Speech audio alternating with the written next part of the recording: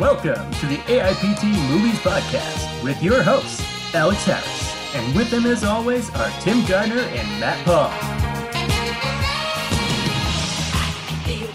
You really turned the heat up in this Chili's. Well, it's all the skillets. all the fajitas. It's all the fajitas. The Vegeta. Yeah. From Dragon Ball Z. All those Vegetas. Do you guys want to split an appetizer? What do you feel like? I mean, mozzarella sticks always. They don't have them Moss sticks? anymore. All They don't right, have that's them anymore, right. yeah. They don't have that and the chicken fried steak. Chicken? No chicken. Well, they have Chicken chicken fried fried steak. They chicken. don't have. Yes, Yeah. they do not have country fried chicken. All It's right, unfortunately- country fried chicken. Excuse me. Yeah. Yeah, it's unfortunately gone the way of the dinosaur. I And know. the gravy, the white gravy. The way of the country fried dinosaur. I never got to find out what that gravy is. I should ask Oh, someone. it's a country gravy. It's a milk based. I could make some guesses if you know what I'm saying. Are you implying that this neighborhood Chili's is up to nefarious deeds? Matthew, I in the mean, kitchen? wouldn't you be if you worked at Chili's? Wow. Wow. Okay. We know a little bit more about Matt. Well, on that note, anyway, hello and welcome to the AIPT Movies Podcast. If you hear any commotion in the background, it's because we are coming to you live from Chili's in Braintree, Massachusetts. I went to school with two of them. Thank you. I'm Alex Harris. I'm an independent writer/director. You may know me from my horror movie about an Italian mobster in New Jersey who's murdered and then haunts his favorite deli, the Gabagool.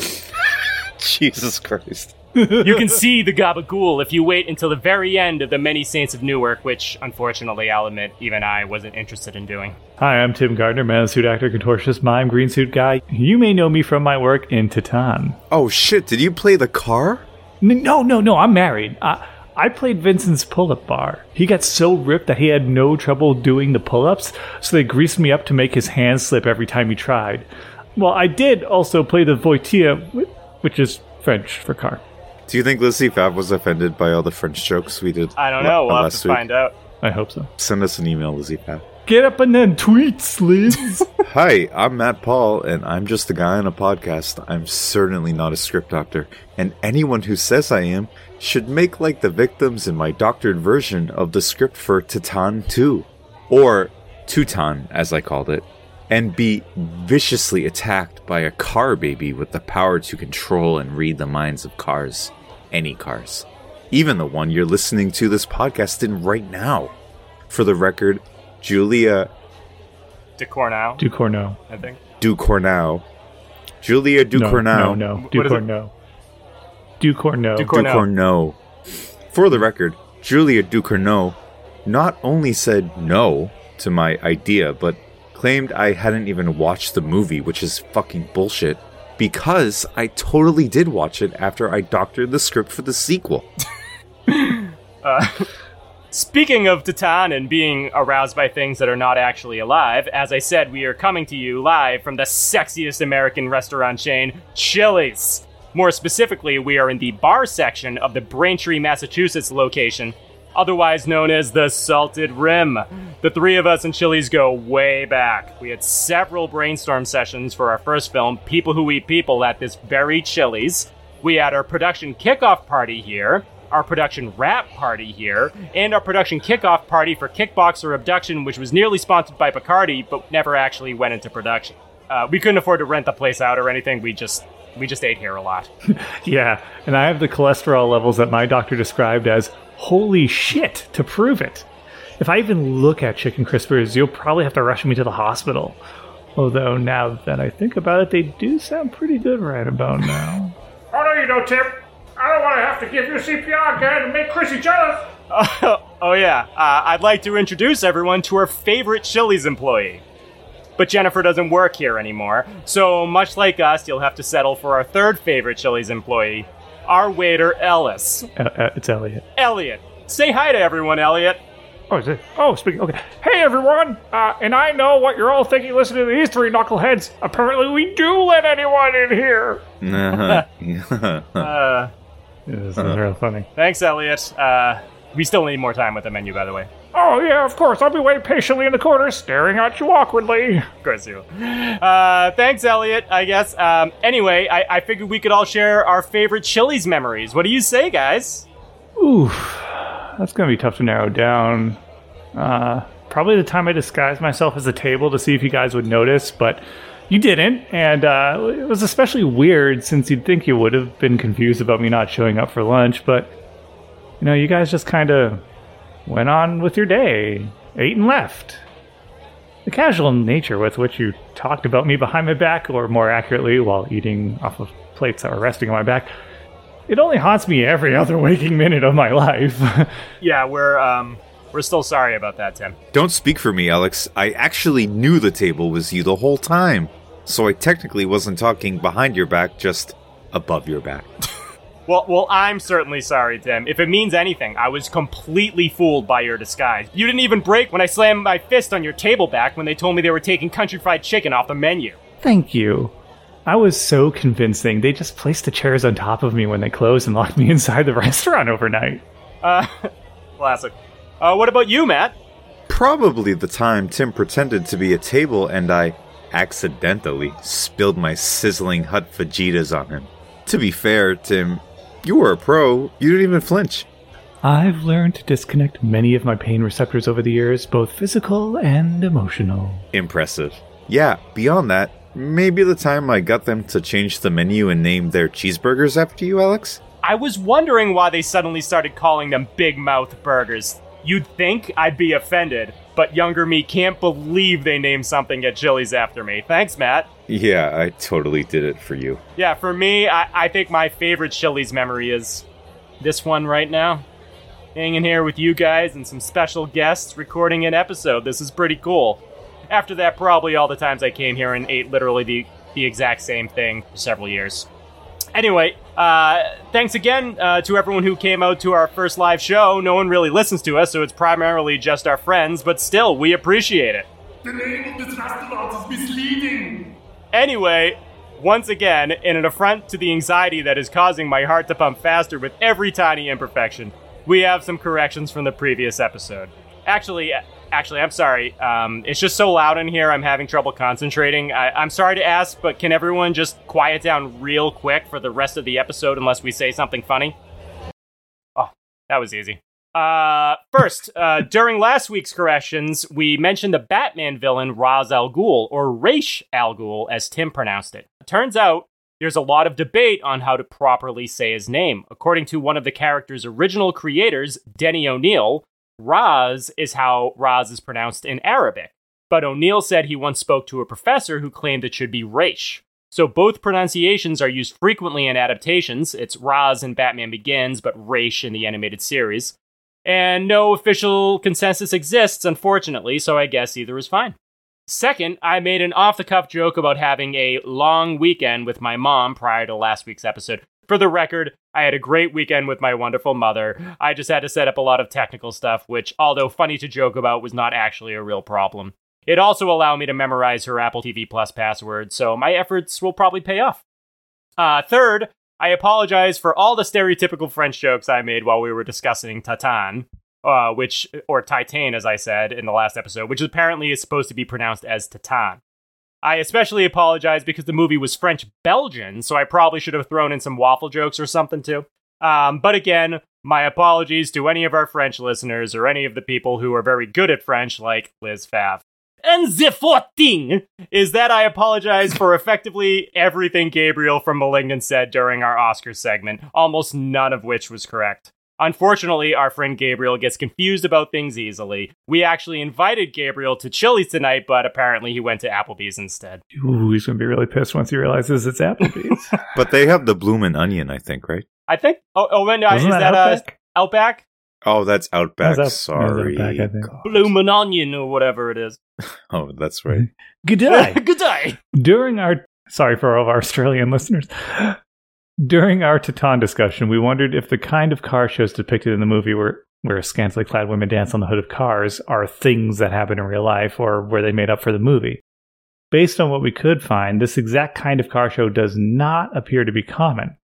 While models posing with cars or having go-go dancers near cars seems to happen regularly, we couldn't find any real references to girls dancing on hoods at custom car shows. That said, we're not experts.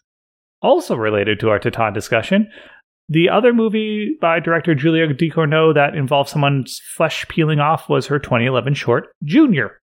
I also mentioned the term Anglophile while talking about Titane and its use of symbolic imagery.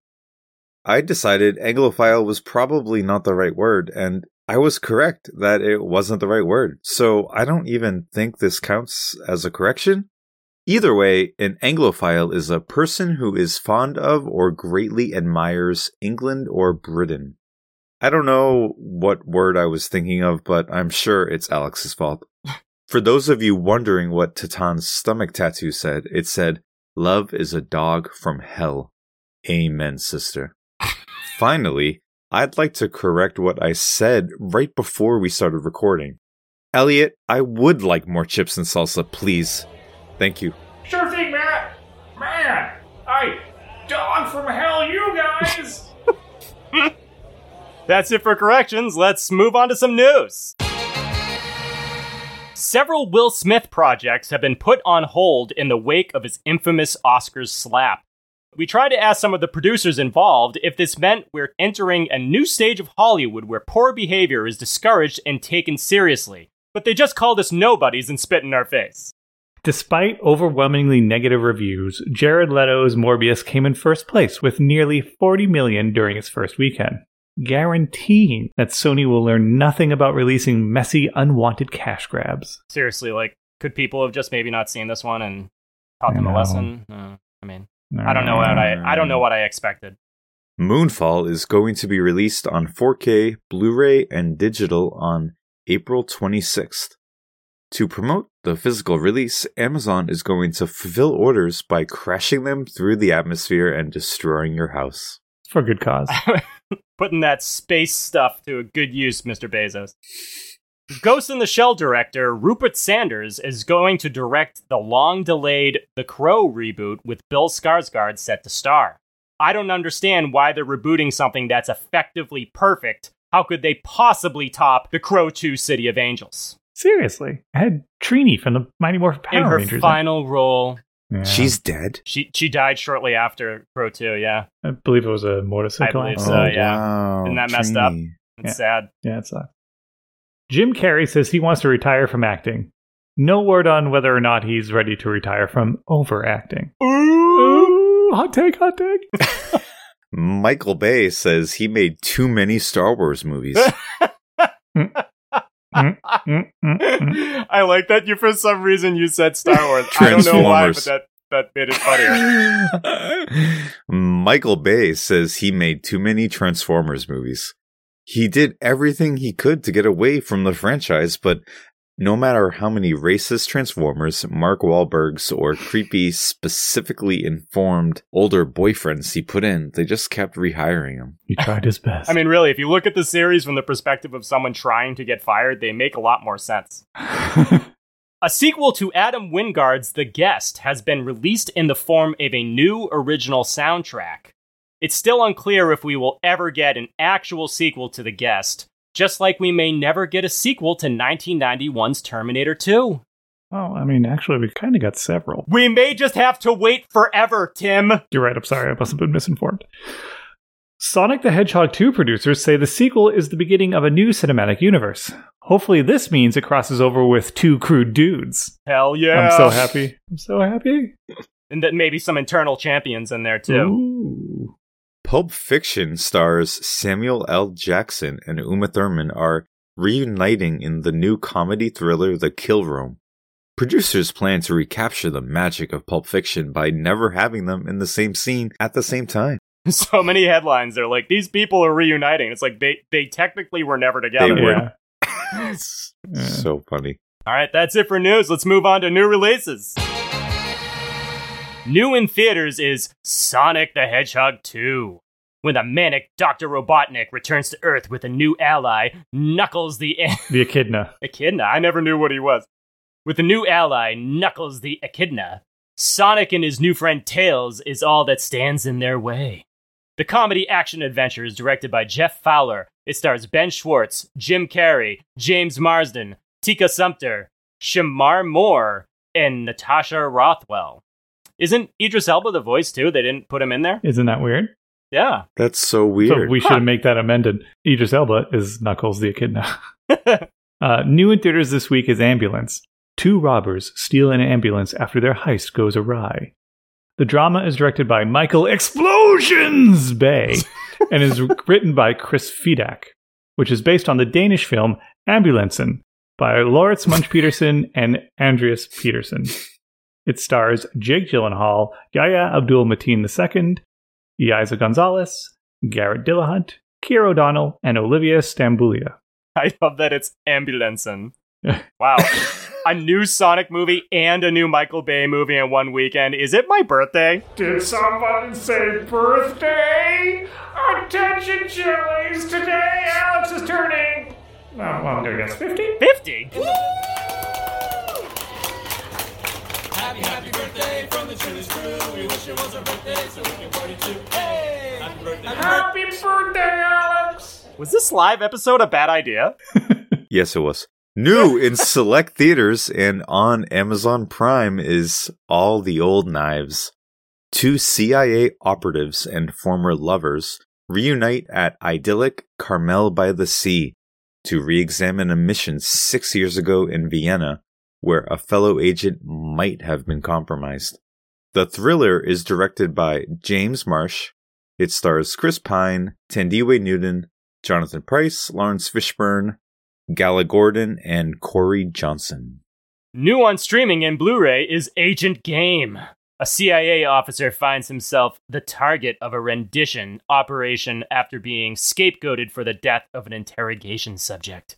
The action thriller is directed by Grant S. Johnson. It stars Mel Gibson, Dermot Mulroney, Rice Coiro, Katie Cassidy, Jason Isaacs, and Barkhad Abdi. There you have it. I didn't know most of these movies were coming out. Huh? These are useful. All right, that's it for new... I love this podcast. That's it for new releases, which means it's time for What Do We Watch This Week? This is the future. The world as we know it is gone. Acid rain has left the land barren and the water toxic. Scarred by endless wars, humanity struggles to survive in the ruins of the old world, frozen in an everlasting nuclear winter. This is the future. This is the year 1997. It came out in 2015, but this week we watched Turbo Kid.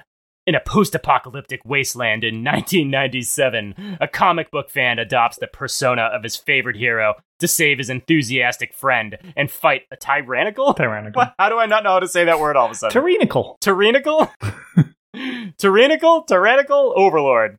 The Canadian superhero comedy is written and directed by Francois Simard, Anouk Wichel, and Johan Carl Wichel, who are collectively known as RKSS. The film stars Monroe Chambers, Lawrence LeBoeuf, Michael Ironside, Edwin Wright, Aaron Jeffrey, and Romano Orzari.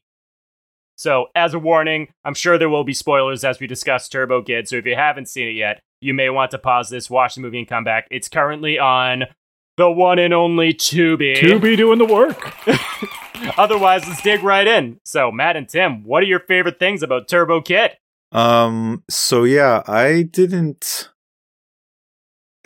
I just assumed we were watching an 80s movie because I didn't know anything about this movie, nor have ever seen anything, like I didn't know anything. So it was funny when I started watching it and I was like, well, it is an 80s movie. But yeah, it's so fun. Right? Right? It's really great. It is a really fun movie. My favorite things were the opening credits, all of the music. They just went through so many fun 80s movies and took out every little stereotypically fun 80s action movie thing and just dropped it into this movie. Oh hell yeah. BMXs Yeah, the slow motion BMX ride that obviously was not the kid doing it. All the effects were really fun, like the blasts from the Turbo Man's, Turbo Man. Oh yeah, Turbo Kid. Turbo Man, Turbo Kid. He can't be Turbo Man, but he could be Turbo Kid. Right. He'll be man someday. Yeah, it was great. I love that, some of them turned out to be robots. I thought that was fun. Yeah. It was very Aliens. Like, It was there's very- robot. A very yeah. alien. Sorry. Yeah. Oh, it's a robot. It was a robot. Surprise the whole robot. Time. Surprise robots. Michael Ironside living up to his last name. I know, right? Michael Ironface. Yeah. It was great. I had a lot of fun watching it.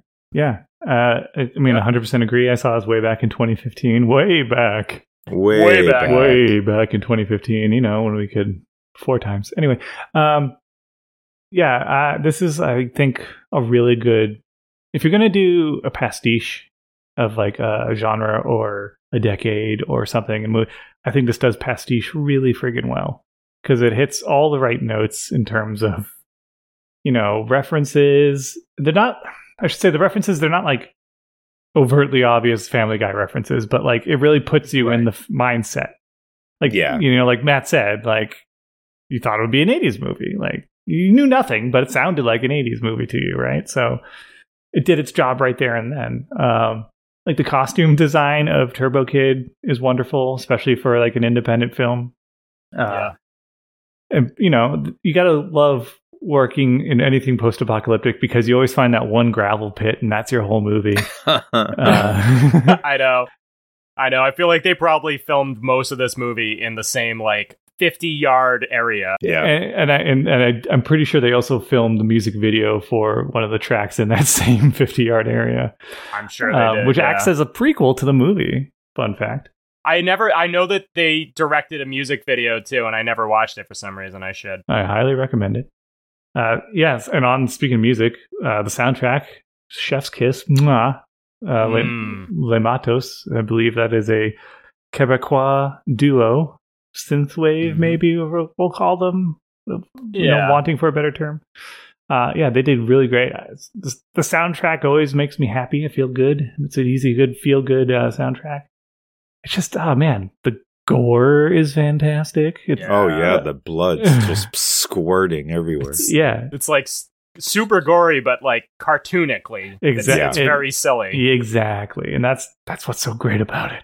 That's super gory always has to be cartoonic and just ridiculous. But yeah, I mean, I'll stop gushing about the movie, Alex. Well, allow me to do the gushing. Oh.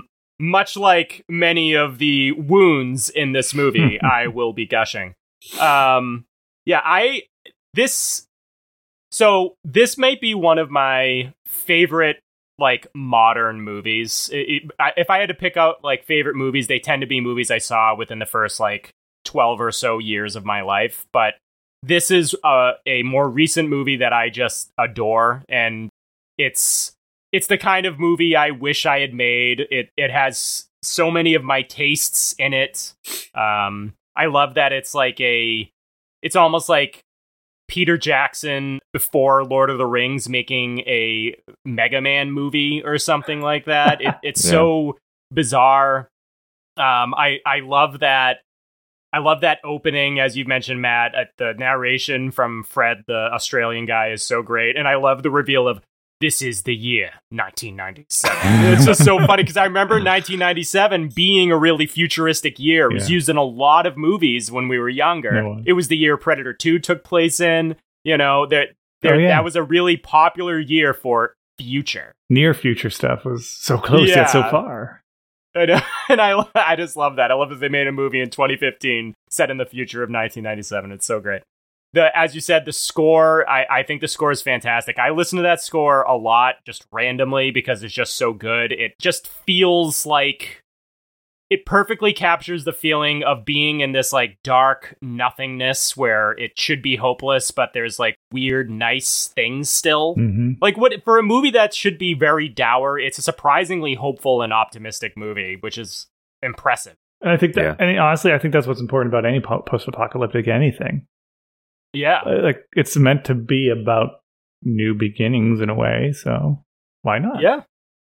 Yeah. Like, I remember being so surprised by how sweet it is. It's just like a sweet movie in strange ways. And it just, the score, like, I don't know, the score speaks to me. I feel like that music's what I hear in my head randomly sometimes. The soundtrack of your life. Right. Just like how cotton is the fabric of your life. Right, exactly. I really liked the kid a lot. I liked how wholesome and innocent he was. Like, when he found the naked lady pen, he was like kind of like, ew. Yeah. I thought he was really likable. I'm shocked that the actor hasn't blown up more yet. He was really great face actor too. He would do that like action hero getting ready to blast you look really well. Yeah. I really liked the usage of bikes in this, because if you think about that, as long as you have flat terrain in a post-apocalyptic world, I feel like bikes would be really popular. Yeah, incredibly Rather important. than having to walk everywhere, as long as you didn't need to carry a lot, I think they would be incredibly popular. Exactly. Yeah. And they had a bike rack at things and everything. It was just so funny. The production design, I think, was surprisingly good considering the challenge and the assumed budget. They did a lot with very little. Another thing I really liked was that in a world like that, especially if you're young, I feel like finding things would be really exciting. You know, finding a tape or a Walkman or a comic book. I feel like things like that would really like make your year. You're like, oh my god, we have nothing, and I found a comic book. That's incredible. I like that was like exciting. I loved Apple. I found her a little annoying first time I saw the movie, but she just like really grew on me. Yeah. She was I feel like the girl who played her would have been a great low budget Harley Quinn. I like her saying bye to her dead friend. Yeah. I know. How excited she was when she got her gnome stick and was practicing with it. And probably one of my favorite scenes in the entire movie is Apple teaching him how to fight.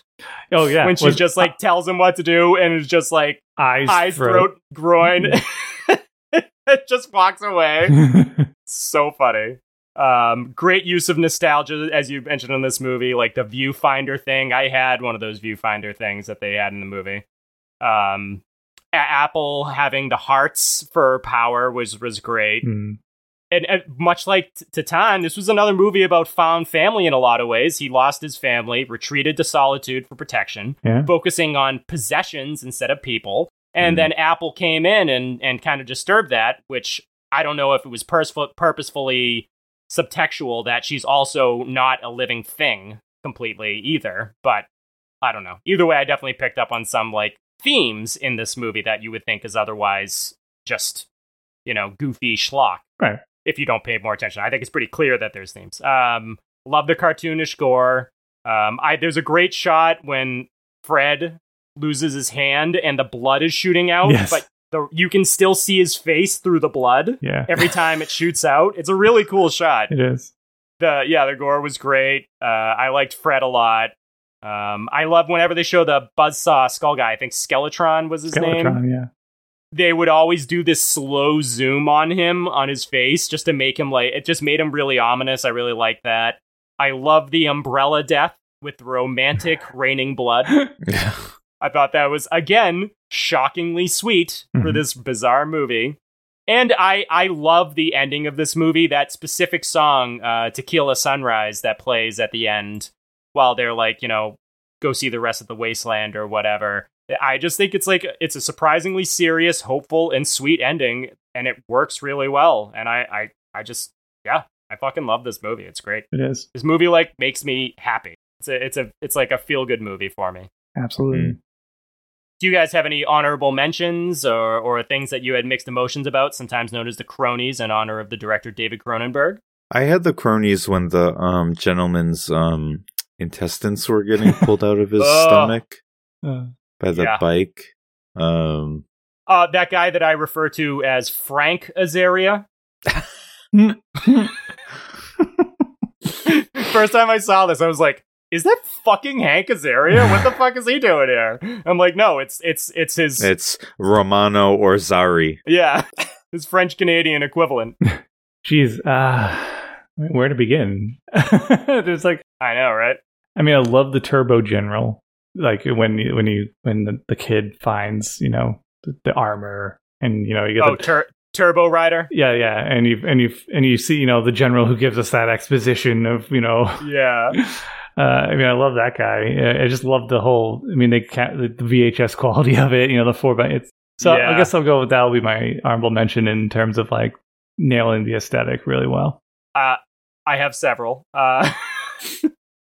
I love the pop song from his original bike ride morphing into the song he's listening to on the headphones. That was great. I like the guy that Fred arm wrestled who looks kind of like the Kurgan. Oh, you guys catch that guy? I believe there's a blink and you could miss it cameo from Jason Eisner, the director of Hobo with the Shotgun, who he gets killed in the first like pool battle scene when Turbo Kid shows up. Oh. And he is credited as Cook in the movie. I love when the guy is killed while peeing and his stream goes up. Yeah. Oh my god. That was my favorite death. Yeah. Oh, hey, sorry to jump in, fellas. Can I offer, you guys interested in a tropical sunrise margarita? I think I'm okay. What about you guys? No, I'm good. Sure. Oh, okay. Oh, great. Yeah, okay. How about a gray and coconut margarita? Elliot, we're busy. Okay, sorry. Just one more thing before the El Nino margarita. No? Okay. We're okay, good. bye. Thank you. Man. Guy just won't. He means well. I know. Ugh. I like the transition from Skeletron guy's buzzsaw zooming into the flashback of the bike wheel spinning around. That was cool. Oh, yeah. That was a great transition. Yeah. The effects for his Turbo Blaster are great and seem to look purposely cell animated looking. Mm-hmm. The whole concept of using bodies to create water was wild. I just love that. That was so... That's like some Tank Girl. Yeah, that was cool. As you mentioned, I had kind of cronies about the guts tied to the bike. I also, the fact that Frank gave him up right away. He did it like he didn't hold out for a second. And then they still do it to him anyway because they put so much effort into setting it up. That was crazy. And I also loved the hammer chucks that one of the bad guys had at the end. Oh, yeah. Like the hammer nunchucks. Those were pretty sweet. I know one of you already mentioned this. Do you guys have a favorite death scene? Yeah, I mean the one where the guy's peeing and then falls over and That's pretty great. For me, it's a tie between the guy getting his jaw yanked off. Oh, yeah. And then getting stabbed with it. Yeah, getting stabbed with it. And the other one being, I believe, in the swimming pool fight where that dude's top of the quarter of the guy's head gets sliced but spins around. Oh my god, I forgot about that. That was so good. So many good ones. I know. I had trouble keeping track. Yeah, those are good. I'm fond of the guys who are all like halved being in a giant stack on top of each other. And there's the poor guy at the bottom like flailing around with all these bodies stacked on top of him. Mm-hmm. But I think my favorite for some reason is when the kid takes out his giant knife and does eyes, throat, genitals, but with the knife. Yeah. And the head is cut, like the top of the head flips back, and then he cuts his throat, and then that part of the head flips back. Yeah. It was cool because usually these characters don't get to pull off tough guy moments. You know, like you'd expect him to, I feel like the audience kind of expected the kid to fuck that up. But instead, he just like eviscerated this guy, and it just surprised me and was kind of funny at the same time. So I think that's probably my favorite one. But there's so many good ones. So many. Was there anything you didn't like about Turbo Kid? Was there anything that confused you? Yeah, it ended. Not really. I mean, yeah. I think the only thing that could bum me out is if they ever made a sequel. Because I think it's wonderful on its own. Yeah. And if they do make a sequel, make it about other people. A sequel has been in production for several years. Oh, wow. Several years. Movies like this, it's hard to make sequels to things. Yeah. It's a process, but it's listed as currently in production, supposedly. Wow. We'll see. I mean, to me, I'm capable of ignoring a sequel if it's not that great, but if it's even like, 75% as good as this one, I would be a happy man. For sure. I mean, I will give it a chance, but a little part of me is a bit like, I completely understand why you'd want to make a sequel if I was the, Yeah. Oof. I'll give it a shot, man. I'll give it a shot, but Tough act to follow. Yeah, for real. Yeah, I mean, there's not really anything I didn't like. I was going to say I'm upset that the sequel hasn't come out yet, but nothing I really didn't like. I will say, especially since I've spent so much time listening to the soundtrack separately, is that I love the music so much that it's kind of like distracting at some points, and I feel like they had trouble knowing when to not use the music. There wasn't a lot of silences, and sometimes the music didn't feel perfectly in tone with what was happening. But I feel like that's probably like the directors were like, the soundtrack is so good, like, how do we not use it? Yeah. Other than the bike wheel transition, most of the flashback transitions were a little tough. Sometimes it was a little hard to know that they were going to a flashback, but that's a minor gripe. I'm sure that bike chases are hard to shoot and edit, but I wish they did a slightly better job with some of those bike chases. Just because it was hard to feel like they kept doing quick cuts to try and get you to feel like the energy of it, but I don't think it worked completely. Okay. I'm confused about those dinosaurs in the robot graveyard. Yeah. I forgot about them. Maybe it was just supposed to be like mutants, other fantastical elements. I don't know. It's just trash. I guess. Yeah. I don't know. I'm confused about that. I don't know if they were trying to, like, I feel like because this movie's so wacky, they could have been saying so many different things. They could have been saying that they were robot dinosaurs. It could have been that there was supposed to be an old, attraction that had fake dinosaurs in it, like an old amusement park or something. Or it could be that it was supposed to be like an old tar pit that dried up and somehow these dinosaurs are perfectly preserved. I would put nothing past this movie. Right. But it's a question that confuses me a little bit every time I see it. We'll have to just wait for the sequel, guys. Yeah. All of our questions will be answered. I hope so. All right. Would you give any random aesthetic choices in Turbo Kid a Breaky Award in honor of the windbreakers in the Neil Blomkamp movie Demonic? I mean, that's a hard one. It is a very visual movie. Apple's outfit kind of reminded me of Rainbow Bright, and something about that was, I'm sure it's intentional. Yeah. Alluring to me, so to speak. So, yep. Yeah, maybe that's my breaky. My breaky is going to go to, I think she's credited as female guard? The girl with the purple mohawk. Cool. Yeah. Her girl with the purple mohawk. The actress is Orphea Ladisser-Nguyen. Shout out to her. She pulled off that look and that character amazingly. Yeah. That's a solid choice. I liked Michael Ironside's or Zeus's stone mask. Oh yeah, that was a good helmet. That was pretty cool. I liked the Kurgan guy's arm wrestler helmet, with the teeth and the skull and everything. That was cool. I really liked the Turbo Rider poster that the kid has in his shelter or whatever.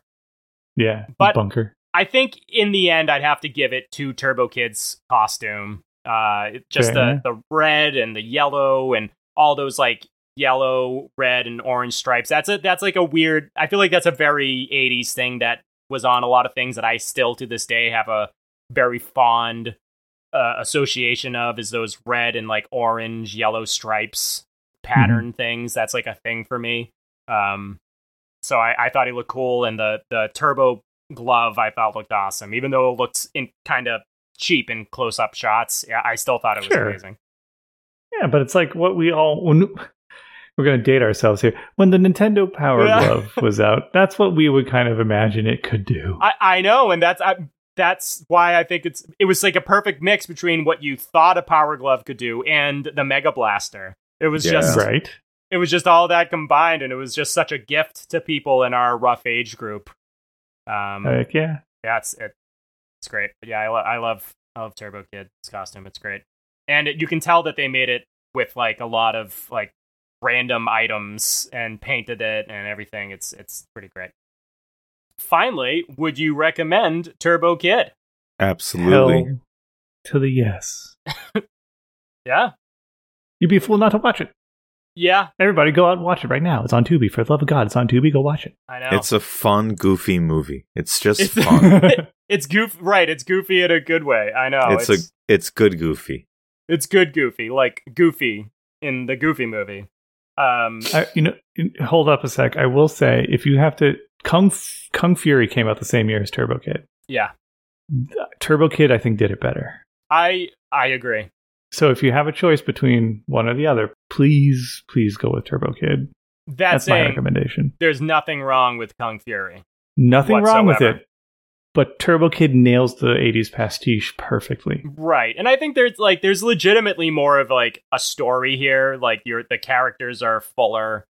There's more feelies involved than I would say in Kung Fury, which was purposeful. He's supposed to be the stereotypical emotionless hero type character. Yeah.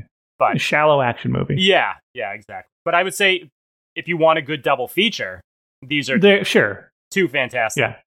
Fantastic double feature. And obviously anyone listening to this, if you're younger than us, if you weren't born in the 80s, you might not get a lot of this movie.